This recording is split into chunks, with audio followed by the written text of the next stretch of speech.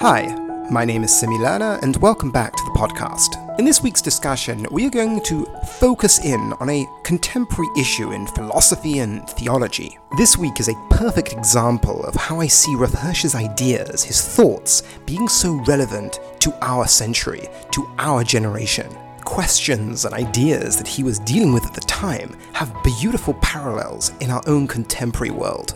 A warning Rav Hirsch gives us in this week's Parasha V'Eschanan, but not just a general warning, but one that I find really focuses in on questions and struggles both religious people and secular people have in our contemporary world. The best way to illustrate this was an experience I had whilst giving a talk in a school in London to some 17 and 18-year-olds. I was giving them a talk on the idea of freedom and the ability to act in the world, not constrained to your environment or your upbringing, the ability to transcend your upbringing and your environment and act freely, the classic religious claim of Judaism, a claim that Judaism really hinges upon. And then, of course, discussions sort of branch out from there into the fact that you as an individual have a subjective experience, and the scientific community and the scientific worldview has a difficulty interacting with the idea of a subjective experience, because the nature of science is the objective, seeable, testable world.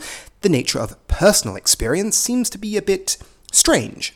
And I was discussing this with the students, and one student put up their hand and said, "Rabbi, but the self, the individual that I experience, is an illusion. It's not really there. It's a manifestation of brain states. It's an emergent property of my brain. There's nothing real to it. There's no real me. It's an illusion cooked up by my brain to deal with the complexity of the world in front of me." Now, before we dive into this idea that the individual self, the conscious experiencing you, is an illusion, and the free acting individual in the world is an illusion cooked up by your brain, let's take a step back. This is a radical claim. And this radical claim is what Rav Hirsch stands against in this week's parasha. Rav Hirsch describes the term, "V'nishmartem ma'oid lenafshoseichem," guard exceedingly on your soul. And this idea that we read quite often is often taken to mean guard your life, protect your life, bike with a helmet. But Rav Hirsch's understanding of this is quite different. Rav Hirsch takes this guarding in a specific way, because he takes the rest of the verse into account, because the rest of the posuk describes that you saw no physical description at Har Sinai, at Chorev. You saw no God per se. You experienced revelation, but you didn't see something there. So when the psukim tells us to guard exceedingly on your soul, Rav Hirsch takes it to mean to guard against outside influences that can pollute this idea that you experienced at Har Sinai. And that is key. And it's key that it describes this guarding your soul. And Rav Hirsch describes this warning in a very particular way. Rav Hirsch understands this as being a warning about polluting our concept of God.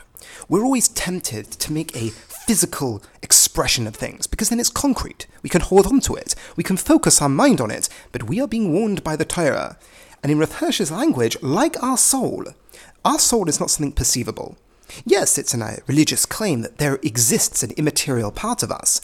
But if we reflect upon this, that is also how we experience our individual self.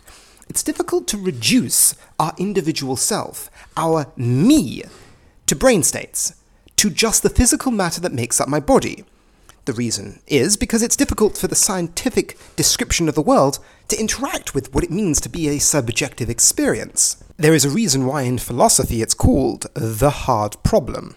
And Rav Hirsch is describing this warning as a way that, like God is an immaterial being, an immaterial idea, a personal God that we relate to but we do not see, our soul is the same. Our soul is this immaterial substance that we cannot see, we cannot describe, we cannot touch. And there is a parallel here between those two ideas. The same way we hold on to what it means to have a soul, we can sort of parallel what it means to relate to a God. We as individuals feel that we are endowed with a personality, endowed with the ability to have a relationship. And Rav Hirsch points out that is why throughout the Jewish tradition, the comparison between God and the soul is constantly made. And the soul that we have, or the individual experiencing you that you can perceive, for you is evidence that I could also experience a relationship with something not physical, however tempting it might be to make God physical, as other traditions and other religions have done. And Rav Hirsch is warning against the idea to guard against external ideas changing your perception of what it means to have a soul. Because if you reduce what you have inside you to something merely physical, just simply an expression of brain states, as this student claimed, well then the God that you're trying to have a relationship with must also be physical. And if the God that you're trying to have a relationship is also physical, well then there goes all ideas of freedom, the ability to transcend your physical existence and act in the world in freedom, because if there is only matter, and the laws that act on matter, that is determinism. There is no space, there is no room for the other. There is no room for this transcendent form of relationship which we believe we have, both with God and with other people. So to recap where we're standing, V'nishmartem ma'od lenafshosechem, guard exceedingly your soul. From Rav Hirsch's standpoint, why is that so key? And the Psukim continue to say that you saw no physical manifestation at Sinai, that revelation experience where heaven touched earth. You saw nothing there. And Rav Hirsch says, like your soul that you cannot see and you cannot perceive, but you know is there. What do I mean by that you know is there? I don't mean any religious idea of the soul you know is there. Of course not. That's from a tradition. What I mean by the you know is there, that when you reflect on yourself and your experience, you imagine there being a distinct personality. Now, that you don't mean your brain, you mean the you. Now, arguments where that comes from or what that is, we definitely know it's there. So we can really categorize this warning into two fronts. On the one side, don't make God physical. Don't make God into a physical object. But also on you as an individual. Don't make you just an expression of the matter of the universe. The Jewish claim, the religious claim, across all traditions, is that there is a part of you that isn't reducible to the physical. Now, I'm not arguing for that here. That is a different discussion. But that is the claim. You experience yourself. You actually know there is a you more than you know anything else, because the only reason you know anything else is because you feel that you as an individual are there. It is something very foundational to what it means to be human, to experience yourself. That is a very important principle that allows us to make that leap, that just that me may not be simply physical. I can have a relationship with something that also is not physical. We are being warned not to allow that idea to be withered away, and be tempted to just simply say everything is just material, and go down the road of materialism, which leads to the destruction of everything we mean by Judaism. Now, to take it full circle, back to my discussion with the student. The reason why this topic came about is I was going through one of Rav Hirsch's essays with Rivka about how he countered or he discussed certain ideas that came about in the popular zeitgeist of his community. And he explains in the essay, so aptly titled, Nature and the Bible as Seen from the Materialistic Viewpoint. I suppose trendy titles weren't that popular in the 19th century. But he describes how popular science and popular philosophy is easily accessible by people and is easily incorporated by people who don't have the time or the patience or the interest in going through all the complex steps and the discussion. Even if the premises might be true, the conclusions don't necessarily follow. And he was dealing with it on one side, but I found the parallel to our example here of my experience with this student in London. The idea that the self is an illusion, you'll find all over the internet. But people don't necessarily take a step back and realize that is a radical claim.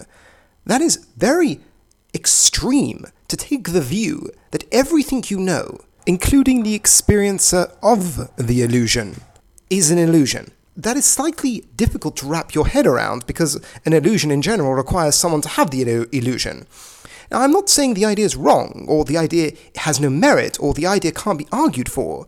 I might disagree with it, but my point is it's clearly not obvious.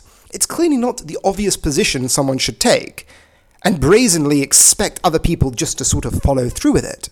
It's a radical claim. It seems to be quite radical from all stances of history and life.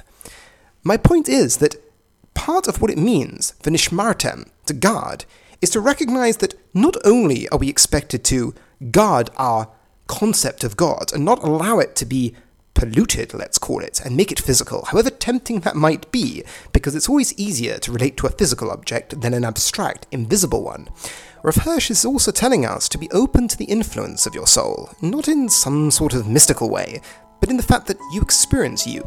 You experience the you. That allows you to experience another who also isn't simply speaking physical, but is capable of relationship, is capable of existing, and to guard ourselves that not every trendy idea that comes about in philosophy is the gospel truth. I hope you enjoyed this week's discussion. Thank you very much for listening, and have a wonderful Shabbos.